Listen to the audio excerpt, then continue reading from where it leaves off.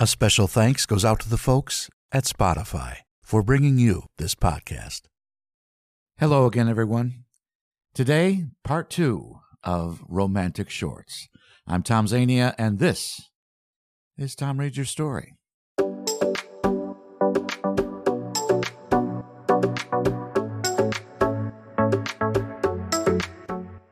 Coming to you almost live, it's time once again for Tom Reads Your Story, the #1 spoken word podcast on the web for audiobooks, social media posts, current events, and just plain whatever. So let's start the show. For the next half hour, I'll be your host. I'm voice actor and podcaster, Tom Zania.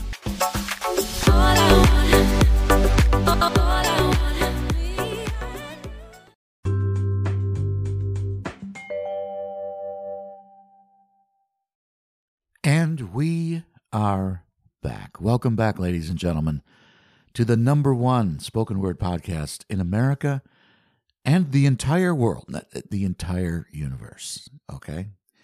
They're listening to this spoken word podcast out on Mars, even.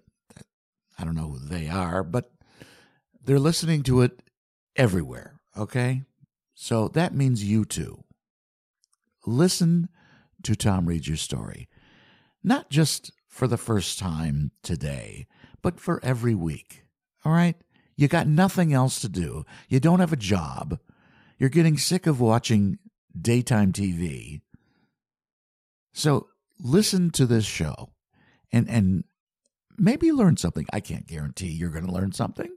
You might get bored with it and change the channel, listen to something else. That's fine. I get it. But listen to Tom Read Your Story at least once a week, okay? Now, a new episode comes out once a week, so you could listen to the same episode twice a week.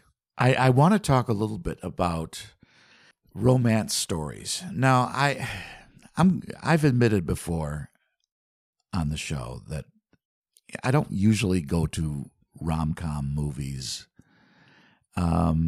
It's not part of my life, okay? So once in a great while, I think, oh, that looks unfamiliar. I'll go see that, but not usually. So anyway, I actually did do an audiobook narration of a romance, and they mark it as a romance, but it's not. It's softcore porn.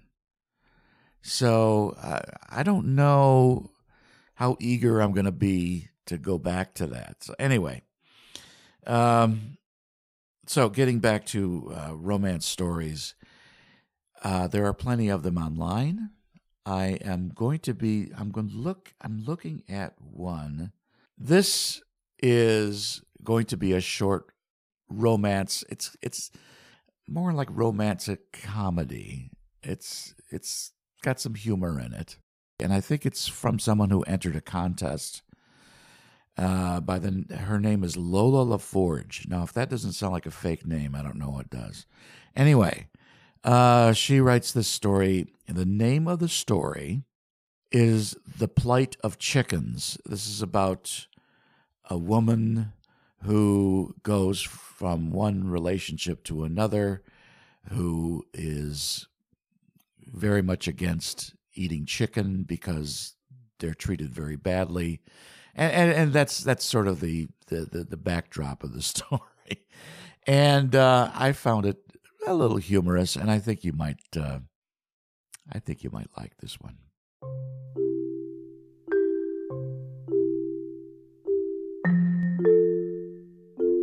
From Readsy.com, The Plight of Chickens by Lola LaForge. For all the trouble he was, Olivia held the fondest memories of Jacob. Although she could honestly say that she didn't dislike any of her old lovers, at least not beyond the few weeks after breaking up with them or vice versa. Jacob was a favorite. As a young woman, Olivia loved to be in love. She watched her relationships blossom from a place outside of herself, as if they were movies she was starring in. Back then, her romances might last a year, sometimes longer, or they might fizzle out after a few months. a new man would capture her interest, and she might stop returning her paramour's phone calls, or tell him she wished to be only friends. She liked meeting new people, and beginnings made her feel alive. She and Jacob dated for 8 months. Her intent upon meeting him was to have her first one-night stand. At that particular time, the idea of not getting entangled with a man appealed to Olivia. Plus, she was curious about the transactional nature of mutually satisfying sex for the sake of itself. No ties and no promises sounded like uncomplicated fun. So many men she knew would talk of their secret sexual rendezvous, and not a few women friends. She was intrigued by the mysteries surrounding casual sex and felt like an outsider for never having experienced it, as if she were missing out on a rite of passage that kept her immature and underdeveloped. Instead, she found herself always falling in love with a guy. His life, his interests, his humor, his friends. She was intrigued by how a relationship grew slowly, day by day, into more than just flirtation or casual dating, and she liked to contemplate it. Olivia guessed that she was in love with being in love. They first met at her job on a slow Saturday. Jacob and his friend had strolled into the carpet retailer where she worked as a salesperson. They were looking to carpet his boat. He was younger, good-looking, and their attraction was instant and sizzling. The two men and Olivia struck up a witty banter straight away. Later that afternoon, after she sold him a remnant of blue synthetic grass carpet, Jacob returned to the shop, without his friend, to ask for her phone number, and playfully refused to leave until she gave it to him. In fact, her entire relationship could be most characterized by play. This fact is perhaps why she remembered him fondly years later. Their first meeting set the tone for what would be an energetic and exciting affair. For much of the year that followed, they traveled together on weekends, went to concerts, drank a good bit of tequila, and had playful, passionate sex. They had their struggles, to be sure, not the least of which was jealousy. Not his, but hers. Jacob wasn't the jealous type. Olivia found his lack of jealousy to be a refreshing change from the men she had dated over the years before meeting him, and the intensity of her own felt like an unwelcome surprise visitor. What bothered her most was how women flirted with him right in front of her when they were out dancing in the clubs. Jacob had a dazzling smile, a confident demeanor, and he bore a charm that attracted women of all ages. Jacob, Olivia thought, was an electrostatic force, rubbing against the desire of women around him, and without him even so much as uttering a word to them. It wasn't just his looks that attracted women to him, but his looks didn't help matters. Jacob would tell her that it was her looks that attracted women to him. He told her that women compete with each other and that she was a beautiful magnet for other women's desire for him, simply because she was with him. Jacob was a third-year psychology major, and Olivia, while not a student at the time, was most interested in human nature and interpersonal relations. She guessed this fact was the underlying force of their attraction. They fit together subconsciously, snugly. Though she hadn't initially believed his psychoanalysis of women, she later wondered if he wasn't close to the mark. They were inseparable during their months together. They pushed the boundaries of their emotional waves and reactions to each other. After sex or during long road trips, they would talk about nature.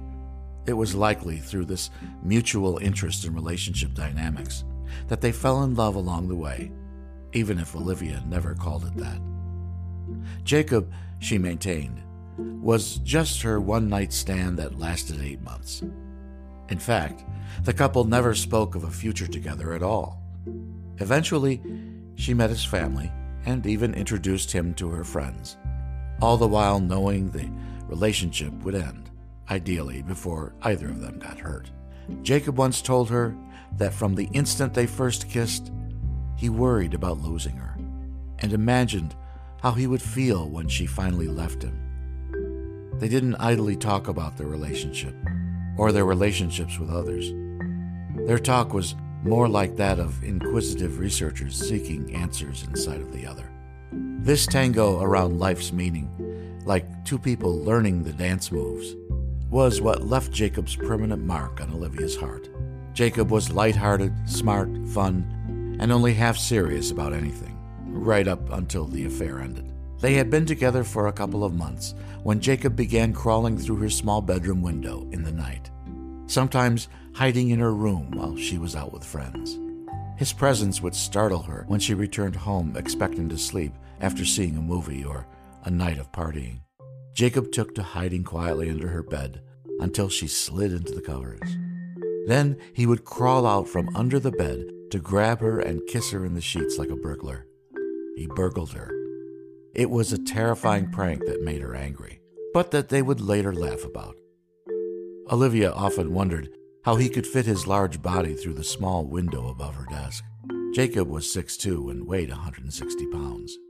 Jacob teased her about the things that troubled her. Granted, Olivia was troubled by specific and perhaps peculiar things. One example was her concern for the plight of chickens. She would sometimes, over dinner or while having a drink, talk of her worry over chickens and how they are mistreated. Eating chicken evoked feelings of guilt in Olivia. But what does one eat if not chicken? It was rather silly, she guessed, but it troubled her nonetheless. Once she burst into tears in the car while they drove down the highway behind a chicken truck. She couldn't bear the sight of their feathers floating off the truck from their cramped and frenzied quarters, no doubt en route to having their necks wrung, or to being forced into cages with too many others for the short time before meeting their horrific ends. She would go on about the subject when it gripped her, and Jacob would look at her pityingly, curiously, and sometimes try to console her through stifled laughter. Olivia fretted out loud over the plight of chickens whenever they ate chicken, or if they happened to see a chicken.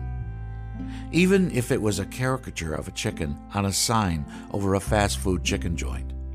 Olivia flatly refused to enter Kentucky Fried Chicken because she had heard that of all the chicken exploiters and abusers, KFC was the worst.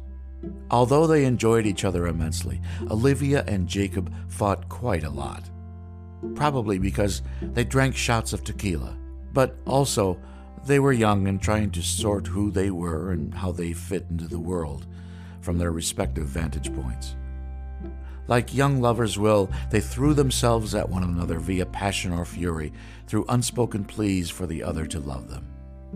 Jacob's best friend, Kuniko, would laugh at them and say, "You two fight how you fuck," because surely he had heard their fits of passion through the thin walls of the condo he shared with Jacob.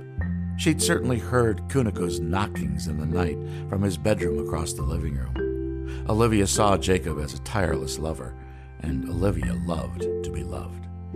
Even Olivia suspected she bore a peculiar sense of what beauty is. She could find beauty in the simplest things: wheat blowing on the wind, the crackle of paper, ants in a line bumping noses, a spider's intricate web, the sound of Jacob's chest hair full of soap as she scratched it in the shower. But these types of things, Olivia was enwrapped, and by Jacob, she was utterly enwrapped. He was the most beautiful man she had ever known. The couple shared a curiosity of life that was as deep as a great lake. And together, they dived deeper and deeper into their life potential, day after day and week after week. Jacob's curiosity for human emotions was intense. He liked to cite Olivia's emotions, like jealousy, anger, or sadness. She had found it unsettling how Jacob had seemed so attracted to her sadness. So much was he attracted to her sadness that he would say or do things to cause her to feel sad. Like the time when she left her camera at his house and he took naked photos of the women he had slept with in her absence. He told her that her sadness made her as beautiful to him as her laughter did. She thought, back then, about those women in the photos. Did they think Jacob loved them? Could they have considered that soon after they left his bed, he would call her to have dinner, or to travel to Mexico for the weekend, to fly to Vegas with him, or drive to Palm Springs? Did they wait for his calls that didn't come? She never knew the women, but only saw photos of them posed naked on his bed, smiling or looking seductive. Jacob would sometimes say hurtful things to her, and she would write them down and later show them to him. He would get angry and accuse her of trying to make him feel guilty. Olivia guessed that he was right. That's surely what she was doing, trying to guilt him. Maybe not consciously, but what other reason would she have of showing him what he had said that hurt her? Maybe she wanted him to see how horrible he could be, or maybe she wanted an apology so that she could carry on being the woman of his dreams. Olivia thought she didn't love Jacob after all. She just loved being in love. Even though she sometimes didn't like his behavior, he was very smart and he made her laugh. The day finally came when she broke up with him, and he was very sad indeed, just as he'd anticipated. Too many things had totaled up to more than she could tolerate from a lover. Too often she cried over the past months, and she was too much jealous. But who wouldn't be? She simply told him it was over and she didn't want to see him again. Then packed up her toiletries in a small bag and left the lingerie he had bought for her in his dresser drawer. She figured he had other women to console him, or soon enough would. A long time would pass before Olivia dated someone else. One night, shortly after she had stopped seeing him, Jacob left a cryptic note on her door. It was like a riddle that she didn't fully understand until long afterward. For years, she kept the interesting note in his lovely handwriting. He had written about they kept each other in the closet as an aversion to the living room. She would happen to cross the note once in a while from a box she kept under the bed. And through multiple readings over time, she understood it a little better. As the years passed, Olivia enjoyed more mature and thoughtful relationships with men. She became more responsible for her feelings and more careful with theirs. She grew from her experiences with lovers, and looking back, she was grateful for what they taught her, about herself and about love. She would look back on those years when she dated Jacob and other men and remember mostly the good times. She didn't dwell on the pain, though she could still feel traces of it in her being. People, she had learned, are just what they are. They could do the worst thoughtless things and the next moment cry because their feelings were hurt. Her memories of being with Jacob often made her smile. They had been two people who tried to love each other but didn't know what love was. So instead they enjoyed each other and, for a season, laughed, like the day she and Jacob stopped at Church's Chicken after an afternoon of making love on the beach. Sitting across from each other on the hard bench seats, feeling famished, they scarfed down their hot fried chicken in total silence. Silence while eating, Olivia knew, was a sign of pure satisfaction. She recalled how his face shone with chicken grease that was smeared over his cheeks and mouth.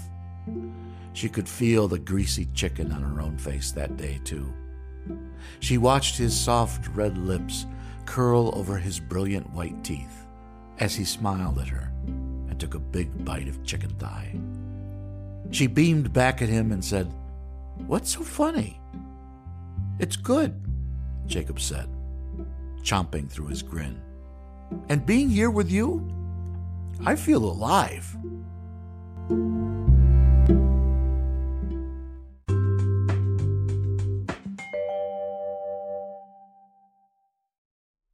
And I very much hope that you enjoyed listening to that story by Lola LaForge, by the way. And I don't know what else she has ever written. I like I said, I think she won some sort of contest with Reedsy. And I have to say, Reedsy is a pretty good website for short stories. I like short stories. I get very bored with things that just go on forever. Okay? And Reedsy has some good short stories, romance and otherwise, which I will probably do more of in the future. I hope you enjoyed today's show. That brings us to the end of yet another episode of Tom Reads Your Story. Portions were pre-recorded. Please tell your friends if you enjoyed your visit today, because we're always looking for new ones.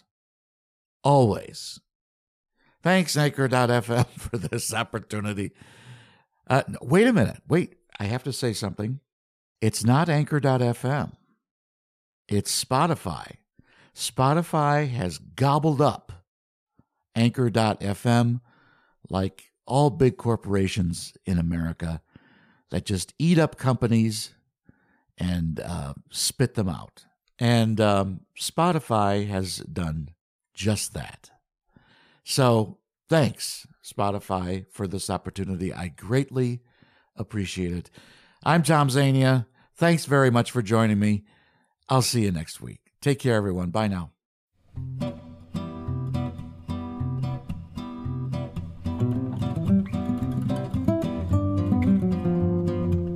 For more information on Tom's availability for your e-learning, commercial, audiobook, or video project, visit his website at www.tomzvoices.weebly.com. Thanks for joining us for this episode of Tom Reads Your Story.